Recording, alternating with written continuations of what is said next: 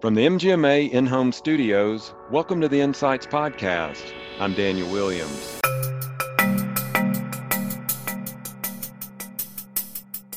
So to me, having peer groups, whether that's, within an organization or within a city where you can actually get together physically when pandemics allow for that, or whether that is, getting together on a Zoom call or something like that and having an affinity group where you're just learning and discussing that same material. It just sinks in better and gives you more opportunity to use it in real life. That's Katie Lawrence talking about the importance of networks and mentors in helping develop a lifelong learning path. We'll hear more from Katie in just a moment with more insights on her leadership journey.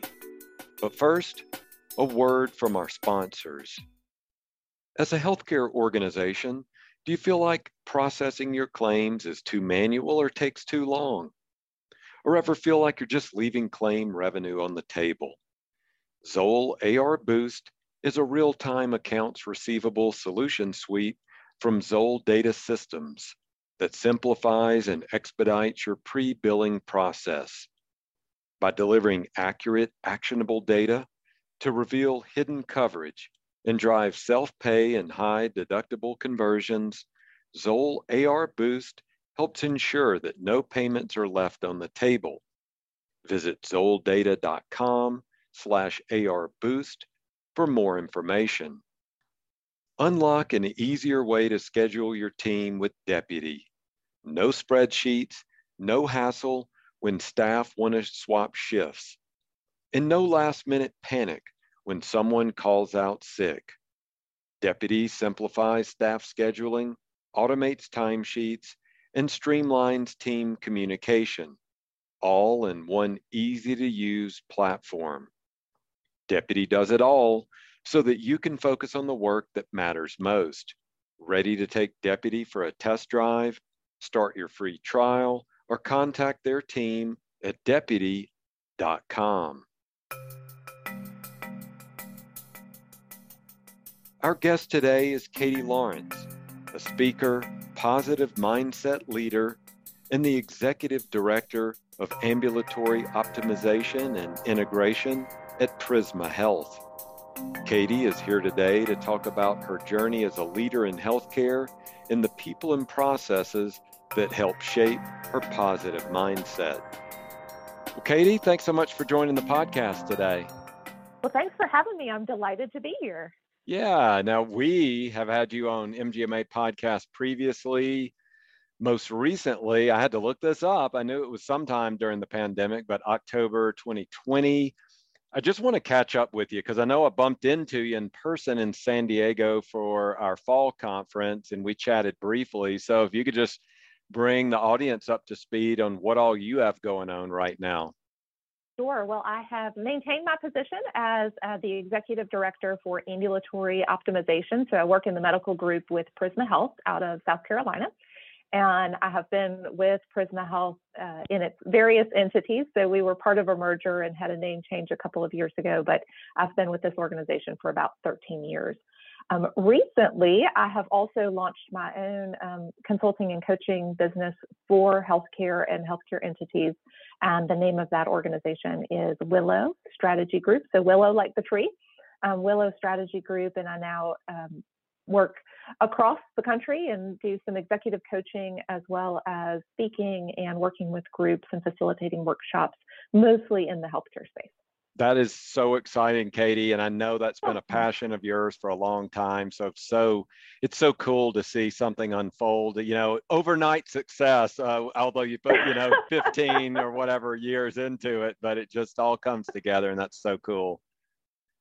Absolutely, thank you. I'm excited for the new endeavor and eager to meet with folks and learn from as much as share the knowledge that I have gained with others. So absolutely. That's great. So I had reached out to you and just let you know that we have started a new podcast series. It goes through the same feed as the other MGMA podcast, but it's on leadership. We've heard so much feedback from the MGMA members and that MGMA community on more tools and insights on leadership. So that's what we're doing here. This is part of that leadership podcast series. And first, I just want to get an idea from you how you define great leadership. I think that leadership is so much more than management, right? Oftentimes we think of a leader as someone who has direct reports. And while that certainly can be true, I think that you can have both of the other extremes, right? You can have someone who is in a management position who's not a great leader. And then you can have others who have no direct reports, but are very much a leader by influence in the world around them. So to me, leadership is the ability to affect change in others through your influence. Hopefully that is for good. Obviously there are some leaders in history who fall into that from a negative space, but I think great leadership is the ability to positively affect change in the world. And that comes through not only the words that you use, but also the way you carry yourself, the way you interact with others, the way you both set an example and lead by example, as well as communication ends up being a huge part of how great leadership comes into being. Okay, that's awesome. Thank you for sharing that. I've been asking that question to the first few guests on this series, just trying to get the different ideas. And it does seem like there's a lot of commonality here as we've seen leadership styles evolve over time in organizations and bring more of that servant leadership or even leading from any area within an organization. So it's so cool to see all of that happen. And I want to ask you, as you've kind of progressed on this healthcare journey of yours, were there any particular mentors or experiences that you'd want to share with us that helped shape your leadership style? Absolutely. I think probably three come to mind. So one of a former boss, so someone who I actually did directly report to. The gentleman's name was George Lesmus. He has since left not only our organization, but has actually passed away. But his leadership style was one of inclusion, one of balancing the needs of the organization, meaning both physicians and patients and nurses and administrators. So all four kind of coming together as a true team. He saw things as a way to not always do what we have always done, but to be able to invent and to iterate and to avoid blaming or getting stuck, but how can we continue to move forward as an organization and really as an industry? So he was truly influential in my personal career. I've also worked for a wonderful CEO when Prisma Health was Greenville Hospital System and then Greenville Health System. So that was a gentleman by the name of Mike Reardon. And he really brought to the organization a sense of the importance of emotional intelligence, of being conscious as a leader, meaning making intentional changes, being aware of how you show up in a meeting, the energy you bring, the aura that you bring with you, and not from kind of a woo-woo spiritual perspective, but just, are you showing up positively? Are you showing up open and willing to learn? Or are you showing up with, this is the way it's got to be, and I'm very closed-minded. And sometimes, and actually most times, most of us show up closed-minded by default. As humans, we are very likely to want to do what is safe, what is known, because for the majority of our history, that was the way to survive. And now that we are in a much more fast-paced environment where actually learning is more important than maintaining sort of status quo, it's a very different impact or a very different pathway that our brains have to take, and it takes learning that. So having someone who from a senior executive level really modeled and very much encouraged a vocabulary around emotional intelligence and around conscious leadership was incredibly influential in my career. And then I have a dear friend who is a leader in her own right, and her name is Saria Sicosio, and her leadership example is one that I emulate often. And she is both detail-oriented and able to see the big picture. And I think that those two things are critical in a good leader, that they are both very aware of how individual, points of communication or interactions with individuals or getting the details right in a project is incredibly important, but also on the flip side of that, seeing the big picture, knowing what to release as, oh, that's a detail that we can, let slip by the side, or this is the bigger picture and this is how things fit into the bigger picture. So I think being able to both zoom in to the microscopic as well as to be able to zoom out to the bigger picture is incredibly important of talented leaders as well. Yeah, I hear you saying that, and I'm just so envious because it's almost like a superpower to be able to see that big picture and also be able to get in there and be incredibly detail oriented. I know as you have managed people throughout your career, you know that some people tend to shade to one side of that rather than the other.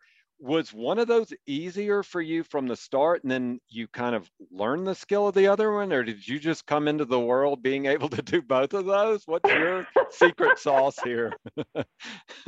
That's a really good question. It's sort of a chicken or the egg. I definitely have had to hone both of them.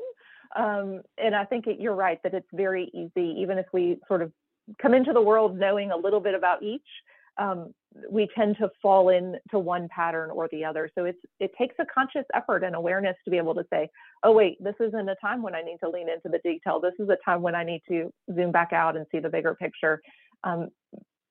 So I think that I've had to hone both along the way.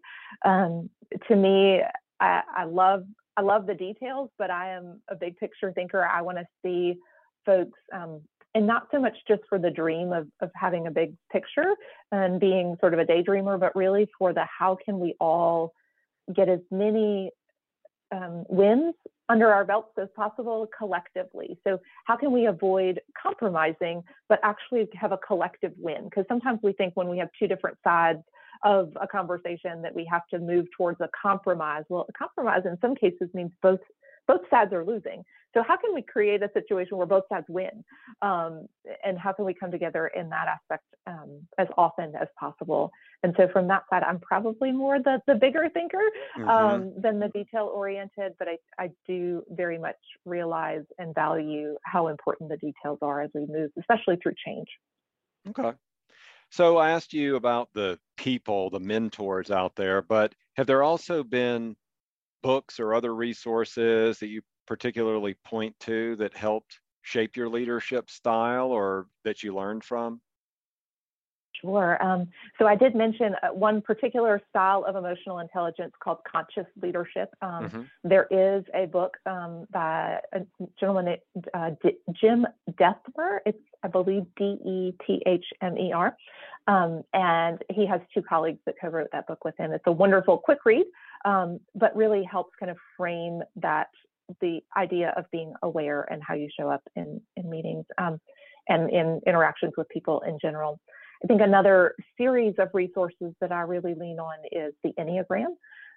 So that is a style it's almost a style of personality, but I think that it unlike other personality sort of assessments that are very much about how we always and consistently show up in the world. What I really value about the Enneagram is that built into the framework of the Enneagram is the idea that in stress, we change our perspective, and in relaxation, we change our perspective. So when we are very comfortable, we might move to a different category and show up differently, but it's for the same underlying motivation.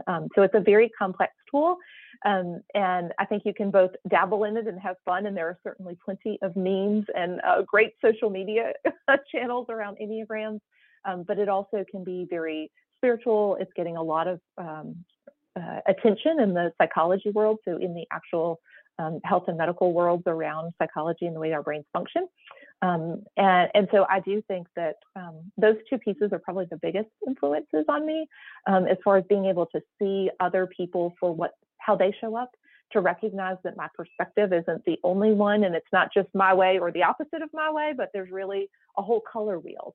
So the Enneagram shows up in 9 phases, but really, just like when you walked into, Home Depot or Lowe's, it's not just the Roy G. Biv of colors. There is like a whole wall of variations of reds and blues and greens. And so I think that's what I value most about the Enneagram. It's not just that someone who presents as a 3 is always going to look the same, but there are very much variations of what that 3 looks like, just like there are variations of what blue might show up as. So those are probably the 2 biggest resources that shape my leadership approach. And then I just love learning from others. So whether that's an MGMA resource or a Becker's resource or,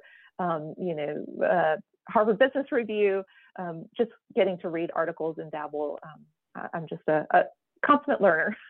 Well, it's interesting you say that, because that's really the next place I wanted to go, because you have been a lifelong learner. You have both your MHA and your CMPE.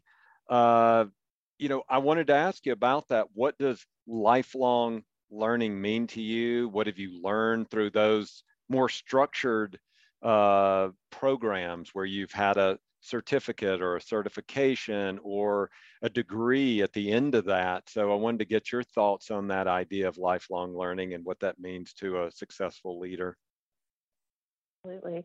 I think having a structured program can sometimes, or can often, give us focus and really help us to hone in and not just dabble, but put some intentional mental effort around learning something. So a lot of the work, even that I did with the Enneagram, was through, not through a certification, but through a program that our health system had put together. So similarly with emotional intelligence, there had been a curriculum around that. So I think when we can identify and come together in a group, I think that's also a really great way to learn, is so that with both my CMPE and in particular with my MHA, it's not just about learning sort of by reading an article and then maybe mentioning it to a friend, but really having the opportunity to be in a cohort with other team members or other peers who are also learning the material, and really, this is having discussions around, this is how this impacts my life. How are you seeing it? And then you get to color your conversations, whether that's about ethics or healthcare finance or, management styles, all of those pieces, and getting to have those really much more in-depth conversations where you're both bringing sort of the background of having read the material or watched the lecture or, been a part of, some sort of discussion, but now bringing it to fruition with thought leadership and how are we, really bringing your experience to the table there. And to me, that's how it becomes part of who I am as a leader. It becomes a little more embedded versus an article that, unless it's super interesting or some really wild fact about, some piece of the way that we think, it may not embed itself the way that having more of a coursework, much more intentional discussion. So I think having a both and, so while I love to read and I love to, watch podcasts or scroll through social media and learn, from folks who post cool content on social media, in the form of, LinkedIn Learning or something like that. I think when you can also have a dialogue with colleagues about the same material, it just brings it that much more to life. So to me, having peer groups, whether that's, within an organization or within a city where you can actually get together physically when pandemics allow for that, or whether that is, getting together on a Zoom call or something like that and having an affinity group where you're just learning and discussing that same material. It just sinks in better and gives you more opportunity to use it in real life. It just comes to mind more quickly.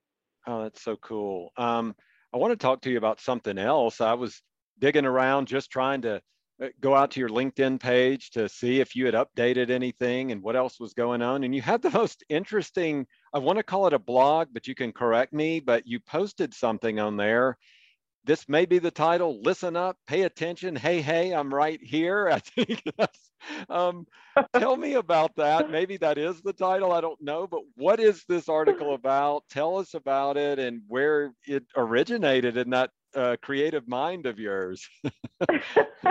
Thank you.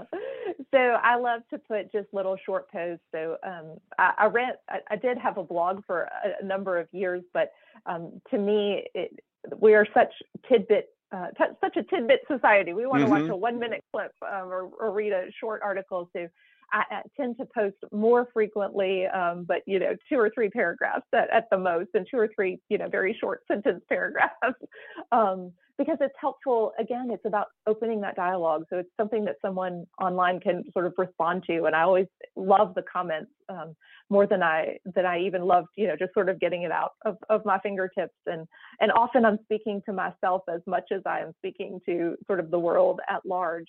because I do think so. This particular post around paying attention was our insides sort of screaming at us, pay attention. You're stressed out. Don't forget. Like, you have to slow down sometimes.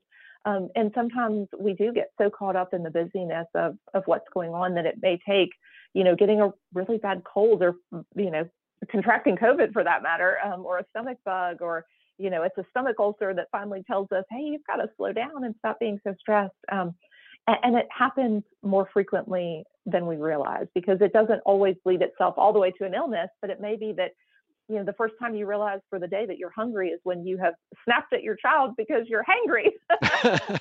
And so, it's making sure that we're also balancing that self-care and that we're also listening to ourselves. And sometimes that self is about physically taking care of ourselves and resting and nourishing ourselves well and moving our bodies to sort of let the emotions process out of ourselves.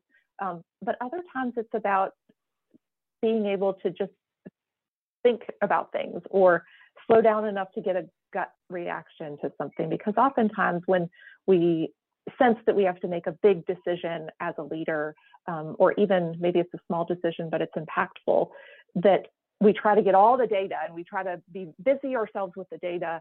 And I know I'm as guilty of anyone else of just not sitting, understanding the data that presents itself to me, but also just sort of listening for inside, or what stories am I telling myself about how this has impacted me in the past, or what stories am I forgetting about how I've used this knowledge to make a decision in the past.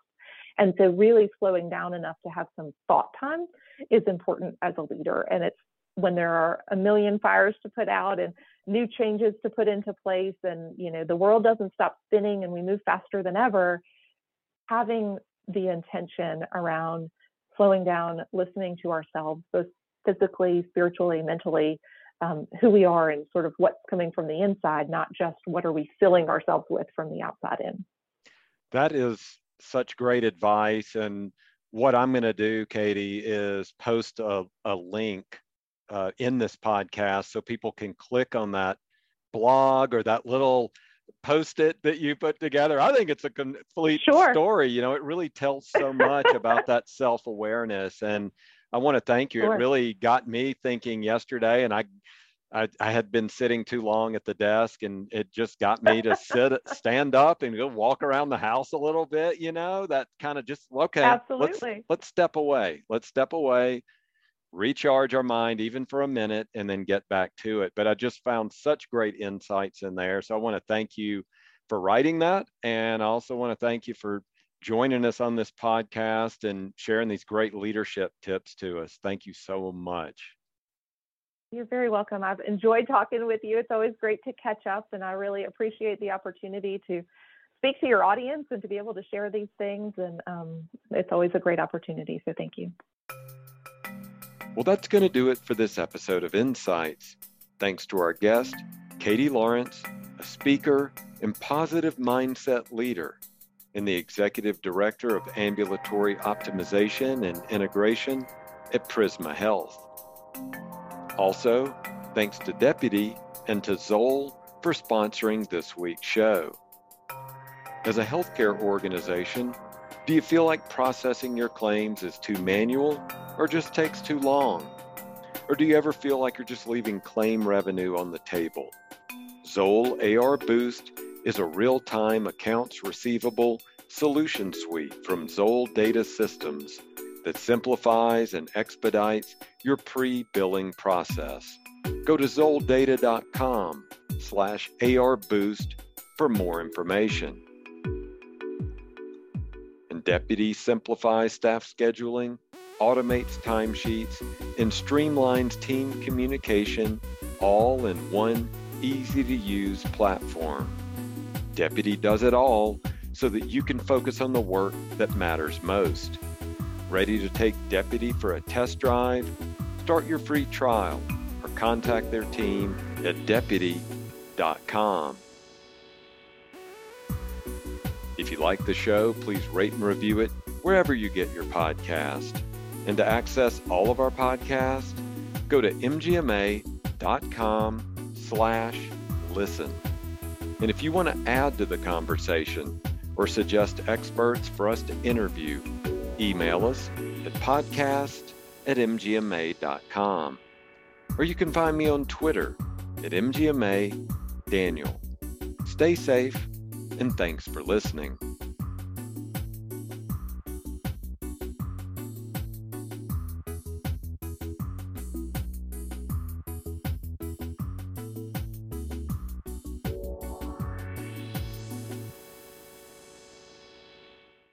Hi, this is Declan McGee, one of the producers for the MGMA Insights podcast.